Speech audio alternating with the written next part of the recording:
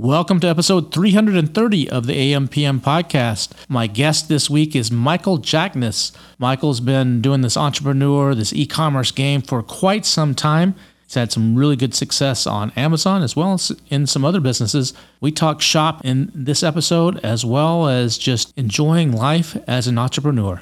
Enjoy this episode. Welcome to the AM/PM podcast. Welcome to the AM/PM podcast, where we explore opportunities in e-commerce. We dream big and we discover what's working right now. Plus, this is the podcast where money never sleeps, working around the clock in the AM and the PM.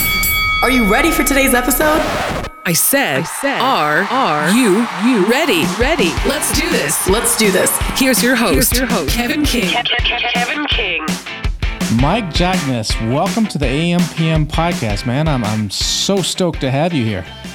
It's exciting to be back. I think I did this eons ago. I haven't ever done a podcast with you, and I'm excited about the conversation today because you've always been fun and interesting to talk to. I appreciate that. And you know, your podcast actually, while we're on the subject, Ecom Crew, if you want to look that up, everybody, I think is one of the better podcasts out there. You know, I actually listen to, there's only a handful of podcasts in this space that I actually listen to because most of them are just junk or just a bunch of gibberish. But yours actually, you get into, there's no BS, you get into the meat of things and you take people on a journey that they don't normally get to see. It's really good. And then you talk about the current stuff. So those of you listening, make sure you check out, if you're not familiar with Ecom Crew, make sure you check out Michael's podcast there. He does it with his partner as Dave, right? Dave, yep. Mm-hmm. And you do a really, really good job on that. It's one of the few that I actually listen to. I appreciate that, man. It's been an interesting journey. We're getting very close to episode 500 as of recording this. And I think, just in terms of lessons and things to think about for people out there, it's another one of those great examples of if you just stick with something for a long period of time, even though week to week or day to day, it feels like you're not accomplishing a whole lot. It's another example of just adding things onto each other, small bits at a time, steady pressure over a long period of time makes a big difference. And, we're at millions of downloads now. And that podcast, over and above meeting people like you and having amazing interviews, has just opens up so many doors and things that have happened in my life that never would have happened otherwise. And both has been rewarding financially and personally and everything in between. And it's only because we started, you procrastinate starting a lot of things in life and in entrepreneurship and stuck with it when only my mom was listening. So, it's a good lesson. Yeah, it's always, I have a personal chef that comes and cooks for us a couple times a week and prepares meals for like the week. And the other day, I had no idea, but he's like, "Hey, that was a great podcast you had the other day on the AI." I was like, "What are you doing listening to that? You don't sell on Amazon?" He's like, "No, right. I want to check it out and see what you're doing." So you never know who's out there listening and who it's going to meet. Is that why you start? I mean, you started the podcast, 2015, 2016, somewhere around in there? 2016. We've been one episode a week, come hell or high water, that whole time, and we were doing 2 per week for 1 year. I was like, let me just see what happens if we do 2 per week, and really kind of discovered we were kind of having some cannibalization in terms of listenership, and it didn't double. It was like double the amount of effort, but definitely was not double the amount of reward. And I think when you're trying to get that many guests on and do that many episodes, the quality was kind of degrading. And so we've gone back to 1 per week and really have found a good cadence there. And you've been pretty transparent on the podcast too. A lot of people in this e-com space, especially in the Amazon space, they keep their cards, no pun intended since you're a poker player, close right. close to their chest. And they don't want to share what their brands are. They don't want to share what they're doing. Someone says, "What do you sell?" "I'm in the pet space." "Well, what's that mean?" "Don't worry, right. I'm in the pet space." Right. But you've actually shared, Color It, and you took us behind the scenes of the whole process. You ended up selling that to Matt Howlett. And Matt's been on the podcast. He comes to every one of my $1 billion seller summits. He's a really good guy. Awesome, you ended up selling that to him, and you documented that. And I think you even did Quiet Light, orchestrated that, and they actually, you guys both went on their podcast and did some stuff. That was really, really cool. Why? I think I know the answer to this, but just for the audience, why would you share what you're doing out there? Yeah, I mean, I get asked this actually a lot. It's funny, this comes up all the time. I would say it's a couple different things. First of all, this was not my first business venture, right? You mentioned poker. I mean, I was in the online poker affiliate marketing industry before this and did well financially and kind of came into this into this space in a much better financial position than I was when I got into my first gig in entrepreneurship. And so I was a little bit less worried about some of the repercussions of sharing more. That was one thing. Number two, I've developed a sense of understanding there's more pros in sharing than the cons, right? I mean, certainly there's a lot of repercussions of being an open book, and we'll talk a little bit about some of that if you want. But I think the pros are in the helping other people and being selfless and just having no agenda while doing it has been really rewarding. Again, it's opened up doors like these conversations right now. The other thing that I've thought is, first of all, I'm never going, let's use Color It as an example. I'm never going to sell all of the world's coloring books, all of the world's gel pens, all of the world's colored pencils, whatever it might be. There already were countless of people on Amazon selling this stuff. Everyone has Helium 10 or Jungle Scout or whatever other tool they want to use, and they can find this stuff, right? And so my feeling is I'm starting it first. I should be the market leader, and the pressure of other competition should hopefully motivate me to stay in the number one position. And if I allow someone else to catch us and do a better job from the rearview mirror, then I only have myself to blame. And I think it kind of continually motivates me to keep pushing the envelope and trying to do a better job and not being complacent, which is easy to do when you're in your own little bubble and unaware of other things going on around you. But by sharing, I know, with Helium 10, with Bradley on the Serious Sellers podcast, they did the Project X with the coffin shelves, and that's an example that they use.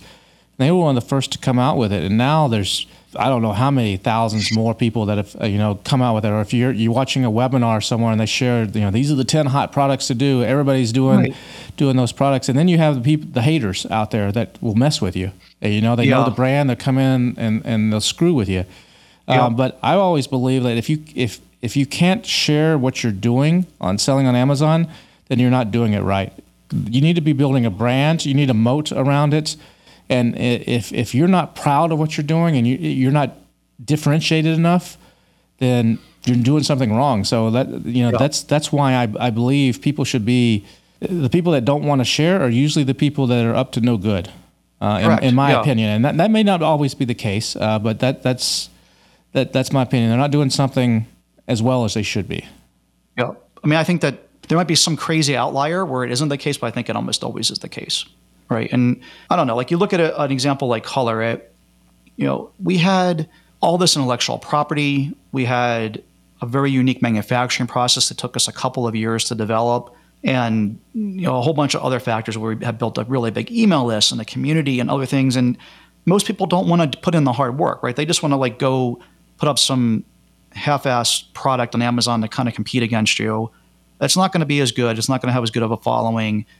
And again, I mean, it really, I think, puts the pressure on us to make sure that we are continuing to build that moat that you just mentioned.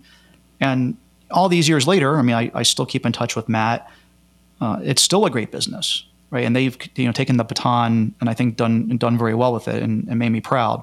And so, I think if you're developing products and brands in that vein, you have a lot less to worry about than some of the other things that we sell right now that I am very worried about, where I feel like it's just kind of a commodity product and there's lots of people coming after us and there's not a lot of defensibility. I mean, of course, those are the brands that people aren't as interested in buying or whatever. It still makes us money, but not as defensible. Definitely keeps me up way more at night. And if you're out there listening, I would be trying to do the other factor where you have more of a defensible brand, more of a community, more of a differentiator, more things that are unique than just trying to launch a product.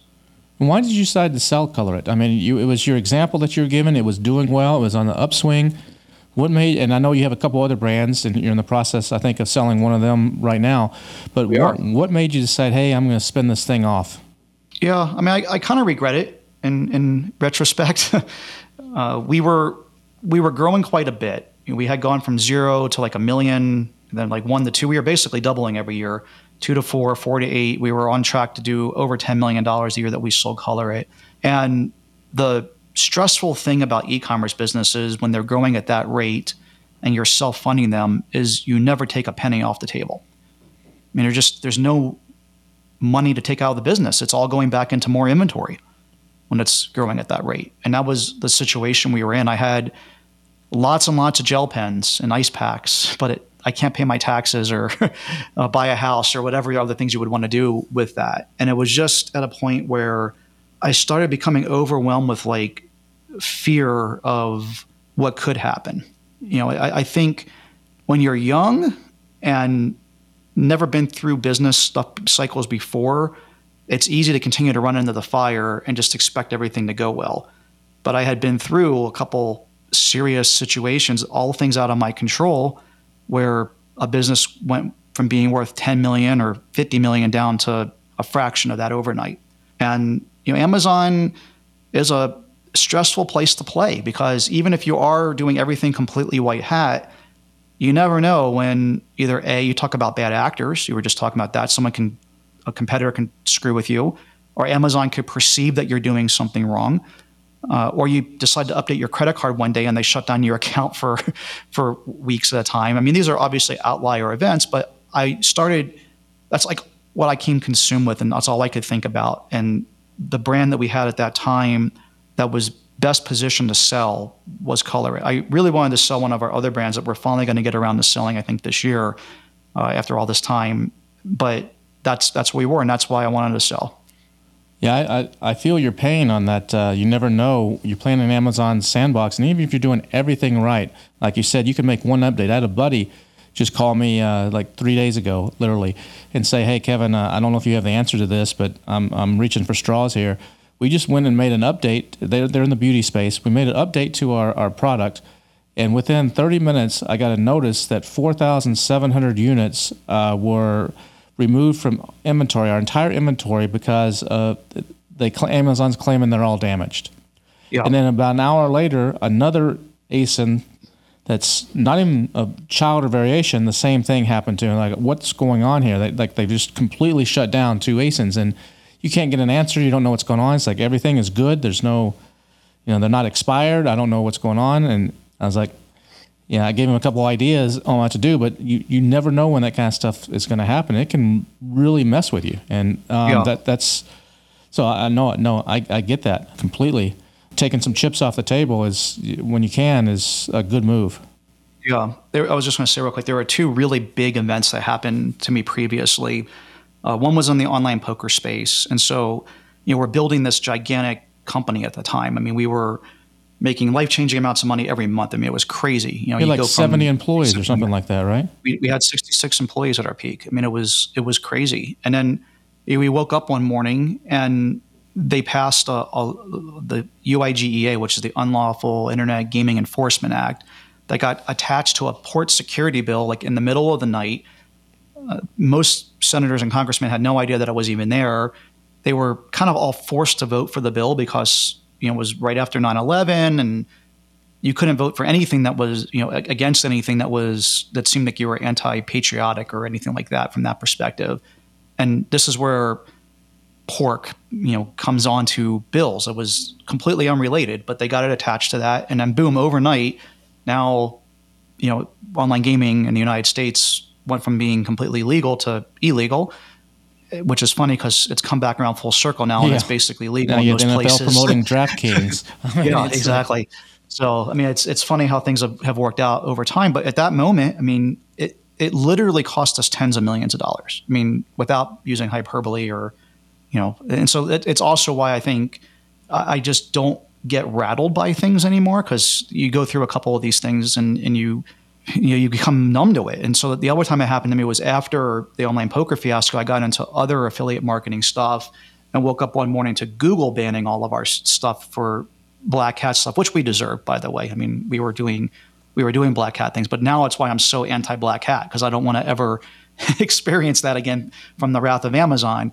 But yeah, I mean, I think because I know that feeling of waking up one morning and being like, oh God, like life is over, I wanted to take some chips off the table. And, again, in retrospect, it was just my mind making me crazy, and it was not a great business decision. Well, that wasn't your first time to sell, though. Didn't you have, was it treadmill.com, which is like a drop shipping fitness site or something, and that's the one that you had the problems with the Google SEO when they made some. We did not. Oh no, that's a different one. Okay. Yeah, that was a different affiliate thing. So treadmill.com was our first foray into e-commerce, and we had bought the domain. I'm kind of a domainer, just a park domain, and decided one day we wanted to start selling things online, and that was just the thing that happened to be there at that time.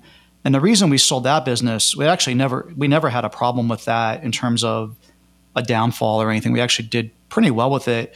It was just, for me, it was a miserable business. It taught me a lot about e-commerce, and I obviously stuck with e-commerce after we sold that in January of 2015. But you mentioned it was drop shipping, and drop shipping immediately conveys you're out of control, right? Like in terms of like you don't have any control over the process. Someone else is doing the fulfillment for you. And so this is not a box of crackers that's being shipped. This is a 2,000-pound piece of equipment that shows up late, shows up damaged. All the different things that could go wrong were going wrong. And we had just nothing but angry customers. And it ate me up from the inside out. And I wanted to sell it for that reason. How's it doing now? I think it's still there, right? I believe what happened, the person that ultimately bought it from us bought it for his teenage daughter to like run a business and get into entrepreneurship. I never talked to the guy after the sale. Like I had 30 days of training that I had to do. I had it every day for an hour, Monday through Friday, hop on the phone with his daughter. And I did that because I'm a man of my word. And the day that ended, I never heard a word from him again. And, it's inevitable when you sell something, you're always curious how things are going. I hop on Colorate.com probably twice a year. I'm just curious how things are going, how things look or whatever. Do the same thing for treadmill.com. And so every 6 months or so is like the same exact imagery was up there. We had sold it relatively shortly. It was right after Christmas of that year. And so all the banners and stuff on that page were all the New Year's resolution stuff. It was the same banners really? for 2 years. Like nothing changed. Right? I'm like just thinking, oh God, this was a bad investment for this guy. His daughter probably never had any interest in it. And now I believe what happened, and I have no way of knowing this for sure, but I believe what happened was that one of the manufacturers bought the domain from him and has put up a site there for them.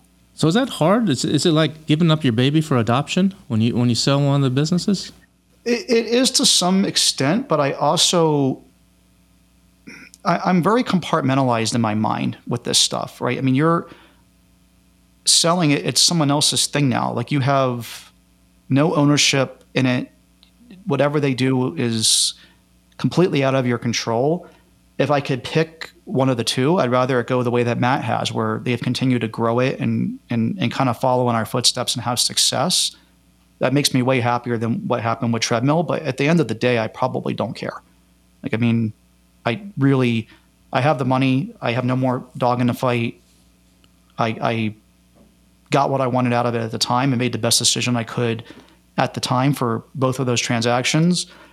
For Treadmill, I wasn't as proud of it and had that it's my baby feeling because I hated the business. Color It, I definitely had that. Like I really enjoyed that business and got a lot of personal fulfillment out of running it. It was a great brand. And again, in retrospect, just because it had so many great qualities, I really do miss it.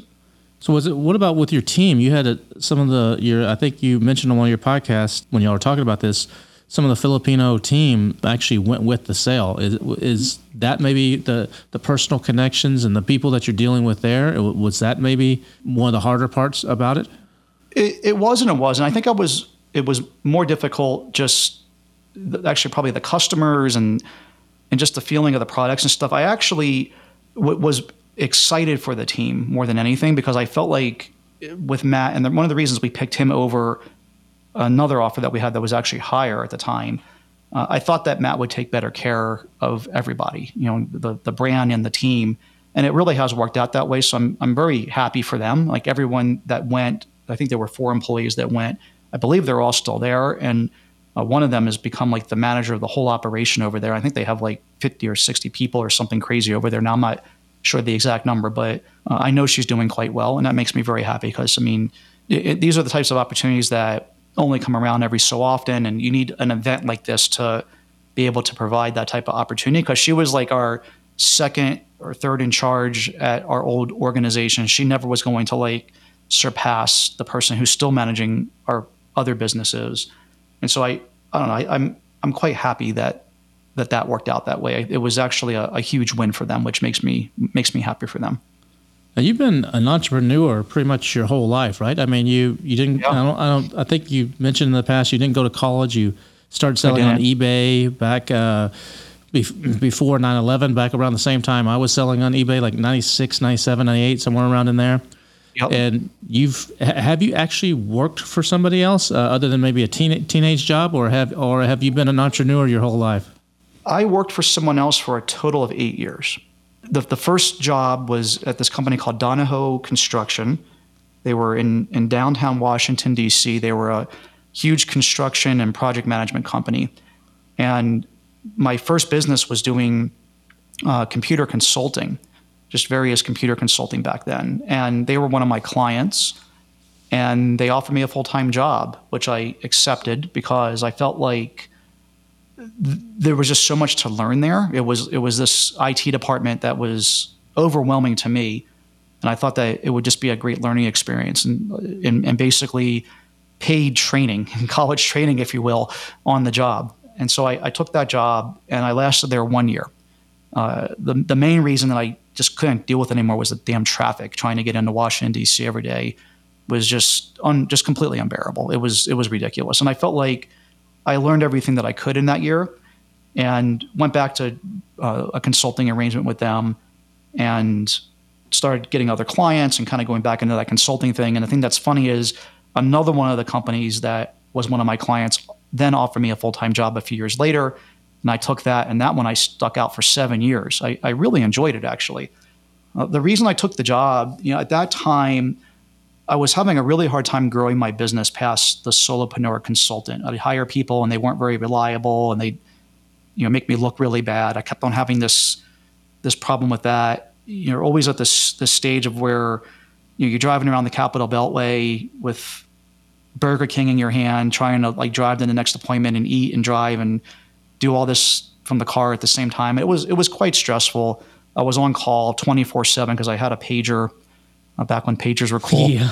And it was pull tough. over and find a payphone to actually return the page. This is not a joke. This is real life. That's how it was. Yeah, it was. For all you youngins out there, you had a little device on your belt that would beep if someone trying to get a hold of you, and you have to stop and find a phone somewhere. And your friends would constantly page you with boobs if you turned it upside down, thinking they were funny. That's how immature we were. Yep. So yeah, it's funny to look back, but yeah, I mean, these guys offer me just like an offer I could not refuse to come run their IT department, and I loved it. I mean, the thing that was cool about it was they were growing at such a crazy rate, and very quickly I excelled there. I got on the executive team, and was really along for the ride in the room where it happens. I guess to quote Hamilton. And it was a lot of fun. I mean, I learned a ton. I'm always looking to learn something, right? And I really enjoyed learning a ton about things that were way outside my purview.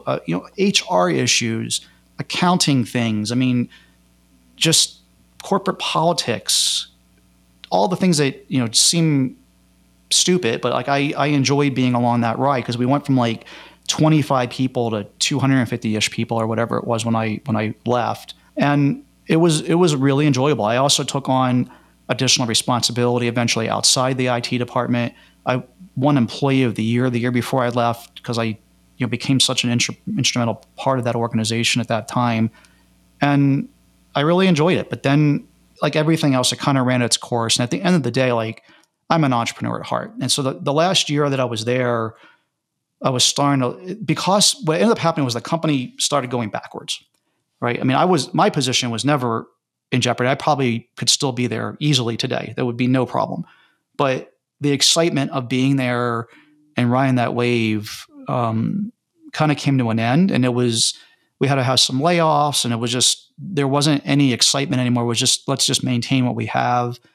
And I was like instantly bored in that environment. And I was just like, okay, what am I going to do next? And I started thinking about that and pretty quickly came up with the next thing.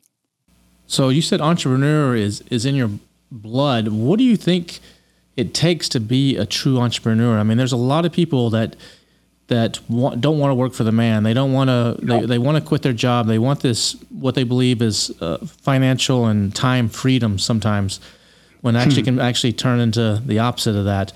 And they see something on YouTube. It may be selling on Amazon or whatever the next shiny object is. So they see some webinar and people are painting this picture, but most people can't cut it. What do you think it is that it takes to be an entrepreneur and actually really make it in this game, whether that's selling on Amazon or whatever it may be? Yeah, I think there's two classes of entrepreneurs. I've talked a lot about this over the years. I think that there's like the equivalent of an alcoholic or a heroin addict or a gambling addiction or something along those lines. I think it's the addictive part of entrepreneurship. I'm definitely in this bucket, so I feel like I can speak to this from the inside. Then I think there's like the other type of entrepreneur that's probably a lot more calculated and isn't doing it for the thrill or for the dopamine hit. But either way, you have to be willing to take relatively large risks, right? And be willing to fail often and pick yourself back up and continue. Every business, literally every successful business that I've had incredibly dark days early on to where it almost didn't make it. And then we got over that hump, and then it became, this overnight, quote unquote, overnight success story. Mike Jackness is a genius, and you're so smart.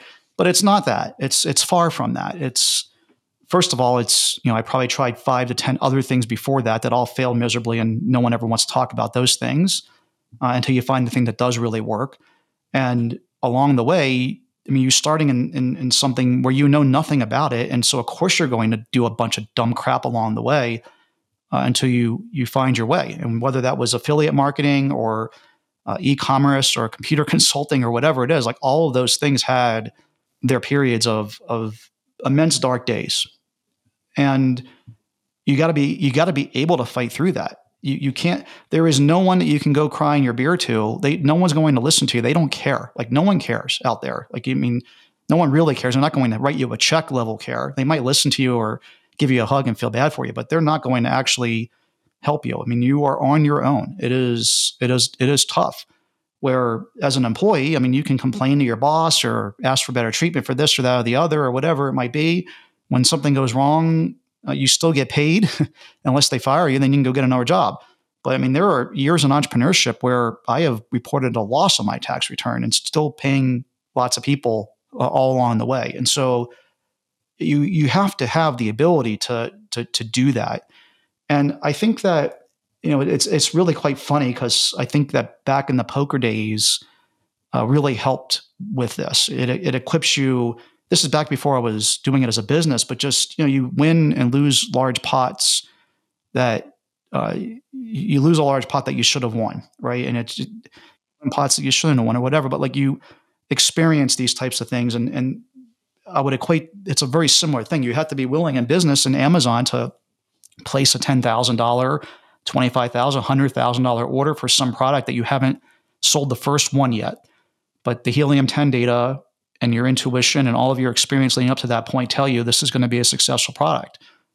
Doesn't guarantee you anything, but we obviously now have a pretty long track record of doing this and it seems easy now, but in the beginning, you're taking these crazy chances, but they're calculated. They should work, but there's no guarantee, and no one's going to give you a refund if it doesn't work. So, are you still playing poker now? Not as much. It's interesting. I think I get bored of things relatively quickly, and I feel like I have literally seen everything that can happen in poker, and it's just not as interesting and exciting to me anymore. The other thing is that anybody listening to this, like, please don't be offended.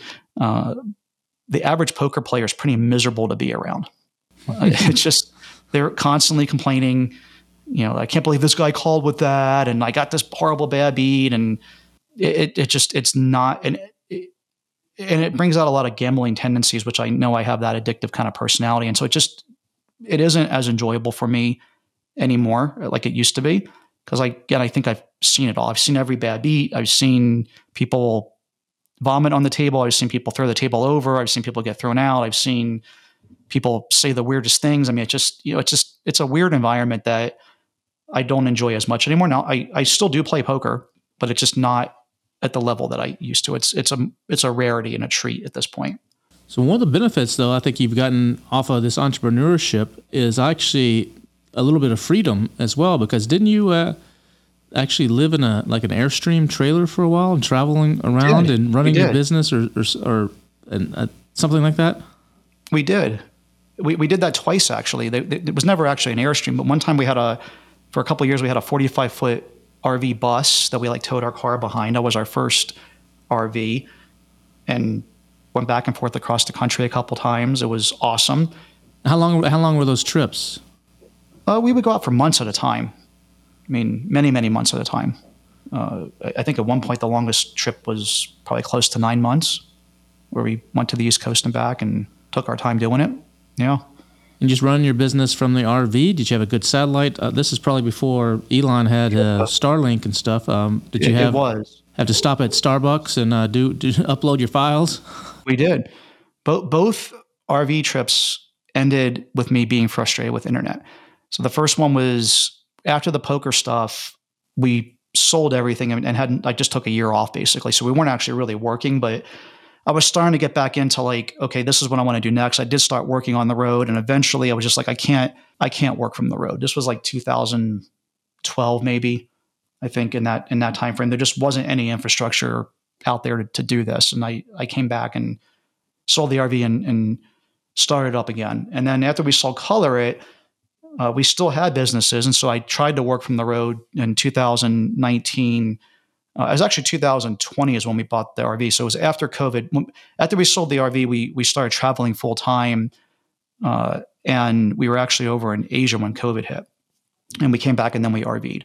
And ultimately, internet is what brought me back then as well. And now that Starlink's out, I got the itch to go do this again because I feel like that whole problem is finally solved. And we could certainly at this juncture, I think, work from the road with Starlink. That's a lot of work, though, traveling around. You got to hook up. You got to. It's a lot of people don't realize how much work that is. I mean, it's great. You get to go to a different place and see the USA, and there's a lot to see here that a lot of people may not even realize. You don't need to go international to see cool stuff. I mean, the US has got some amazing stuff. 100% agree. But it's a lot of work when you're out there on the road too. We really had it down to a science, especially in the van, because the second RV was a van.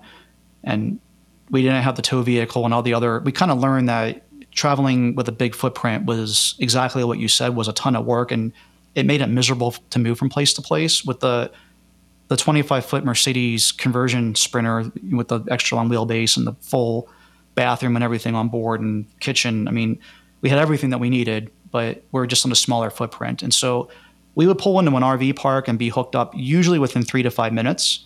My wife and I we knew exactly what to do. It was down to a science. It didn't even feel like much more than doing your evening ritual at home where you're cleaning the dishes and kind of cleaning up the kitchen before going to bed or something. We really had it down to a science. And I don't know, traveling, I mean, I've been to 57 countries. I've been to 48 states.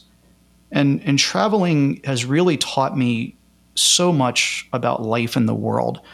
When I was younger, I never traveled anywhere. I mean, we grew up relatively poor, and my thought process was basically all around Northern Virginia, and my beliefs in life and everything was this Washington, D.C. suburb lifestyle.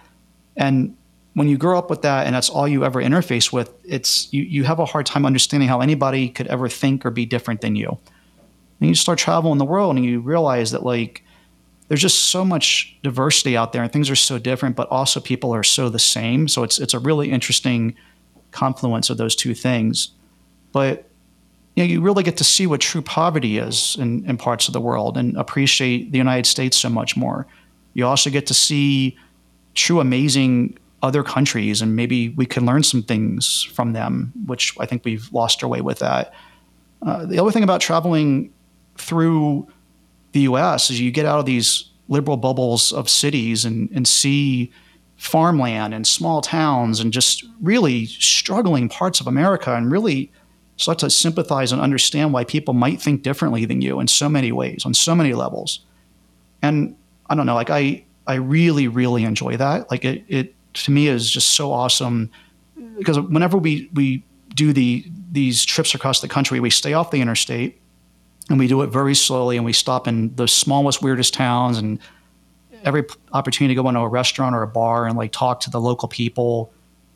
It's really, really eye-opening. You know, you hear about how their town is like struggled for the last 50 years and everyone's forgotten about them. And you can physically see it, and you know, in the buildings and in the town, and in their voice and their eyes, you know, and you just get a different appreciation. And I think that it's made me a completely different person, and I wouldn't change that traveling for the world. Yeah, I 100% agree with you. I've been to 94 countries, and I think it's 47 or 48 states. Some of those countries 15 or 20 times. Some of them just once, but I look at the number, probably at least 25% of them multiple times. And that's insane. That's amazing. It's the best education you can get. I mean, I turned 40, and I'm an old guy, but when I turned 40 in 2007, I decided I'm going to travel for a year, and I'm just going to go places I want to go. We were doing a business at the time with photography, and we were doing a lot of travel to do photo shoots with models and stuff on different cool places, beaches and castles and everything. But there's places that I wanted to go that it didn't make sense for us to actually go there and do a shoot. It's too expensive or whatever. Places like Bali, for example, or Vietnam or places like that. So I said, I'm going to travel for a year, and for this 1 year, I'm just going to go. I'm not going to go backpacking it and stay in hostels, but I'm not going to, I don't need the Four Seasons or luxury either, unless it makes sense. If I'm in Tahiti, and the experience in Tahiti is spending $1,000 a night to stay in an overwatered bungalow with a clear glass bottom floor where you can see the fish swimming underneath, then I'm going to do that. But I didn't need to stay in the ritzy places everywhere.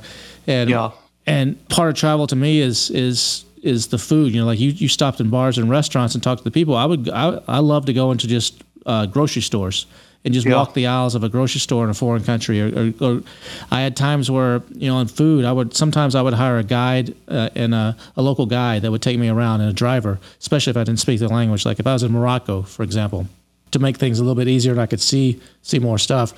And they would take me around, and it'd be lunchtime, and they're like, all right, here's the restaurant.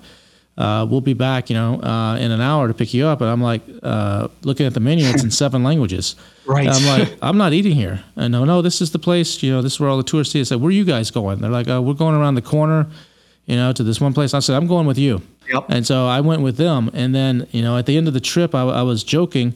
This was, probably 2008, 2009. And we passed a McDonald's a couple days into the trip. And I said, oh, the American Embassy. Look, the McDonald's, it's the U.S. Embassy.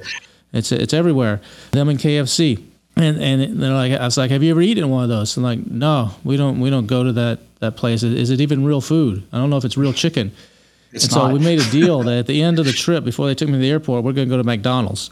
And so I took them to McDonald's, and they had never been into a McDonald's. And I ordered, I think, some chicken nuggets and a quarter pounder or something like that. So they just ordered the exact same thing as me. And they were eating their chicken nuggets going, what is this? It was fun, but you don't get those. And sometimes, I remember I was in Cambodia, and I had a local guide there, and even the Philippines, happened in the Philippines too. By the end of a 5 or 6 day trip with a local person, you become like their buddy, and they're inviting you to their house. And they're like, you're going into their little shack, and they borrowed a plastic chair from the neighbors so that you could sit there, and the wife is making food for you. And you're getting to know them, and you can't have those experiences. That's true travel, not being a tourist, but an actual traveler. And it changes you. And people was like, I spent probably from 2007 to 2014, I did a lot of travel, and for 7 years, and I'd be gone about 2 weeks of every month. So I set up my business. I had an internet-based business. I wasn't doing Amazon at that time. I mean, I was selling on Amazon, but not like I am now. And I would take 10 days to 2 weeks, and I'd go somewhere, sometimes by myself, sometimes with friends or family that wanted to go with me. It became addictive. And Yeah, like you go somewhere it and you is. find out about some other place, like, man, I got to go there. I got to see this. And it's the best education you can get. And I wish more people would do it, because now when I see the news and they're talking about this earthquake in Turkey that just happened, a while ago, Yeah.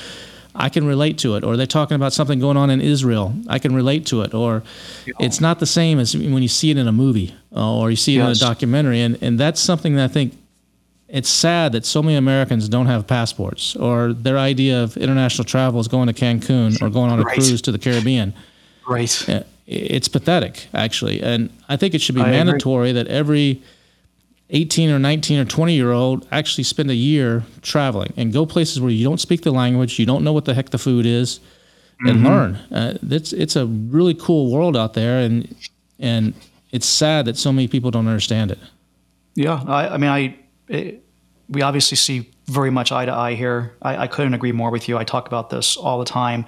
There's one of the things you were just talking about that I want to just kind of mention. You mentioned going to people's houses and the food. The thing that is remarkable to me, you talk about how things are so different around the world, things are so the same. The thing that I've seen the constant on is people are so proud of their food. Right? Like they're never happier. I kind of get emotional, just kind of choked up talking about it, because it's just like they're never happier than like making you something and letting you experience their culture. And for that reason, I never say no to anything. If someone's willing to eat it with me, no matter how crazy or strange it is, there's only been one time where I wouldn't eat something, and I'll just eat it, because like if they're enjoying it and they're proud of it, you never know what you might experience, and even if you don't like it, you can still get it down, right? I mean, there's been very few times where I didn't like something and someone's like, "Oh man, this is amazing." It's hard to not experience the same thing, and they're just so proud What's of that that. dish in the Philippines where it's a bird? Balut. Yeah, have you done that? It's not going to happen. I'm not going to happen for me either. It's not going to happen. I mean, it's really one of the only things that, like, every time I go over there to see my team, they tried again this last year when I was there. I'm like, guys, it isn't going to happen. I'll eat all the other stuff. When we went out to a couple Filipino restaurants and had just some amazing meals and dishes, and I'm like, just don't order the balut, because it's like we're going to cause an embarrassment, and I don't want to do that, because I'm not eating it. I'm just not eating it. Like, I mean, I don't know. Like, maybe it is amazing. The thing is that, like, when I talk to the locals, it's like red and blue in this country. Like, it's either you're on one team or the other. You're on Team Balut or not. Like, the ones that love it are like, this is the most amazing thing, and the other just like, it's the most disgusting thing you'll ever eat. And I don't want to take a chance of like having a negative experience when I know there's all this other amazing food. But when I go to the Philippines, very often, almost every trip, like one of our employees will cook some dish and we'll have that while there. And it's just, I don't know, like you can have this connection through food, even if you don't speak, like they all speak English. So it's not a communication thing. But like in China, on these sourcing trips, I don't speak I speak 10 words of Chinese. All right. And so it's so cool. Like, they're saying something it's gibberish to you, but they're handing you the food and saying, please, please, please, like you can tell what they're saying, and you're having this experience. They're having the experience of seeing how you react to it, how they react to you reacting to it. Then they want to like cheers you. And this has happened everywhere around the world. And I'm the same way as you. Like, I don't want to go to the touristy place. I tell the cab driver, take me to where you go for your birthday or your anniversary. Like, what's your restaurant? And then you come join me. Like, turn off the meter and let's go in and have lunch together or whatever. And those have been like the most amazing experiences. I mean, I don't know. I mean, I love food. I mean, I wish I didn't love it so much, because I always struggle like trying to keep my weight down. But so would you say you're a foodie? You just are you like my brother? My brother once told me, we were in a nice restaurant. It's like, Keith, how do you like this nice restaurant? He's like, I don't care. I'm just a dude that eats. I'm just a dude that loves to eat. I don't care. But me, I like to go to, I like the street food, and that's fine. But I also like to go to somewhere where I don't know what the heck half of these words are on the menu, and they're just serving it to you. And some of it you like, and some of it's like, not so good. And my wife and I are now, well, mostly me, but she's more than happy to tag along, is on a mission to go to as many of the top 100 restaurants in the world as we can. Awesome. I think that's an experience more than the food. That's how I look at it. When I go to those types of restaurants, obviously the food is amazing, but it's it's more in the experience category, and I love experiences. Like that's like all I'm a minimalist now. So like I don't care about belongings like really at all. It's all about just experiences of traveling, of going to sporting events, to going to concerts, to spending time with friends and learning new games, or experiencing. Like we live in Las Vegas, we have a whole smorgasbord. I can take you next time you're in town to some pretty cool places, and I love that. But I grew up poor, and I can eat the street food, and actually often do. Like when I'm in a place like Thailand, street food heaven. Hong Kong, street food heaven. There's lots of places around the world where I'd rather eat the street food. Yeah. Taiwan, oh my God, like and that's a crazy country, because you can eat the street food. You can go have a meal for $1.50 on the street at the night market, and then you can go have $1,000 meal at the top of like the tall tower there in that crazy restaurant. And so there's a lot of Hong Kong is the same way, and I love both. I love both equally, because I like to see both sides of it. And then I, on the way home from those trips, I'm often like internalizing the disparity between the haves and the have-nots, and just struggling with how so many people in the world don't get to live the amazing life that I do, and try to appreciate that stuff, because it's not normal to be able to do what you and I can do. No, it's not. And sometimes it actually jades me, and I have to be careful with that, where I'll be, I remember I went to a mastermind a couple years ago, and they had this nice, it was decent food in this place, but I was just like, man, this food, everybody there was loving the food. And I was like, this food's just horrible. For a place like this, it should have better food. It can jade you, but then you got to stop, exactly like you just said. And it's like, look, I've had experiences that most people would never get to have. So I got to put everything in perspective. And like you said, when I did all this traveling, I probably spent over 7 years between airfares and hotels and guides, and I was actually buying stuff for my house, furniture and different things, all these places. I probably spent $500,000 total. Yeah. And a lot of people are like, Kevin, you're crazy.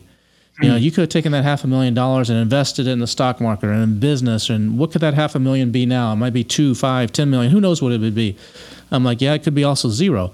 But I have experiences that will never be taken away from me until I die. To me, life is it's not about how much money you have or how much money you make or what kind of car you drive or how fancy your house is. It's about and I think you're going to agree with me, because we've just talked about both of these. It's about the experiences you have and the people that you meet. Yep. And like you did when you traveled in the RV and the van, stopping in little towns and just sitting there in a bar or talking to a local guy. That's the people, and the experiences you have of doing that, or eating at a nice restaurant or eating street food, you can't take that stuff away. And I think as entrepreneurs and in our society, it says to do things a certain way. And, I was in my 40s when I did a lot of, I traveled my entire life, but when I did a heavy amount of traveling, it was in my 40s, and people were like, you're not supposed to do that. You're supposed to be working in a job. The 30s are for learning, the 40s are for earning. You do all this travel when you retire at 65 or 70. And I'm like, how do I know that I'm going to be able to crawl into a little manhole in Vietnam when I'm 70 years old, or walk up the Great Wall of China? I'd rather do it now, where it can actually impact my life and influence everything that I do, rather than when I'm in my later years and it's not going to be the same. Yeah, another thing I couldn't agree more with. I think, we're like lemmings with society in some ways, right? Everyone follows each other. It's like a flock of birds, like switching directions or something. Everybody just kind of follows everybody, regardless of if it makes sense or not. I think society has a lot of things wrong, and you're not guaranteed anything. You're not guaranteed to make it to your 60s and go exactly have these things, right? And so I try to balance to the best of I can now. I talk about the 4-burner theory a lot. Because it's really changed my life. But, I used to have the work burner just cranked up all the way and didn't do any of this stuff. It's just unhealthy for myself. It's bad for relationships around me. And no one ever, who's dying on their deathbed is like, man, I wish I worked more. Right? Mm-hmm. That never happens. Ever. Ever, ever, ever. And so, I've done my best to balance. Yeah, I still care about my business and I still want to make money.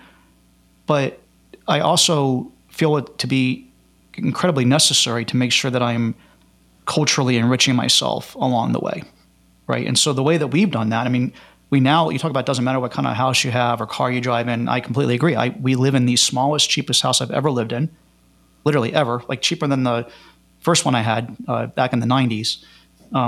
We have one car.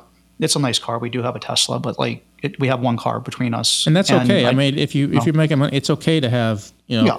It's the cheap Tesla, but it's, I don't own a Rolex or a watch or any other jewelry or things. I mean, and so it gives me plenty of money to go do all those other things and not have to worry about it. And that's what we do. I mean, I just go spend it all on experiences because the physical things you can't take with you and they mean nothing.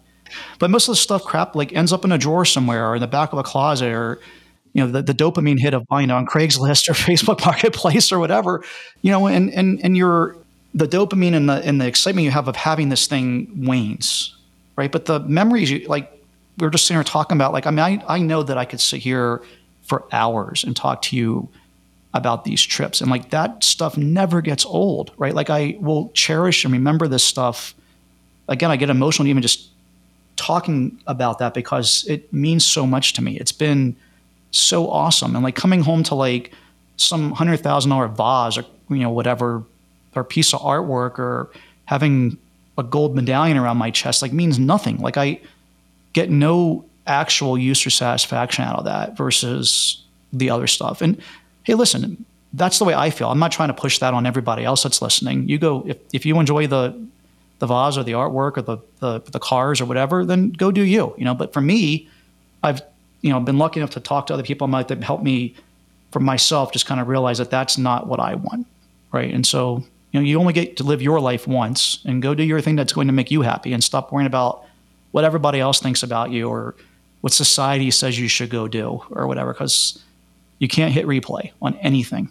No, that's so true.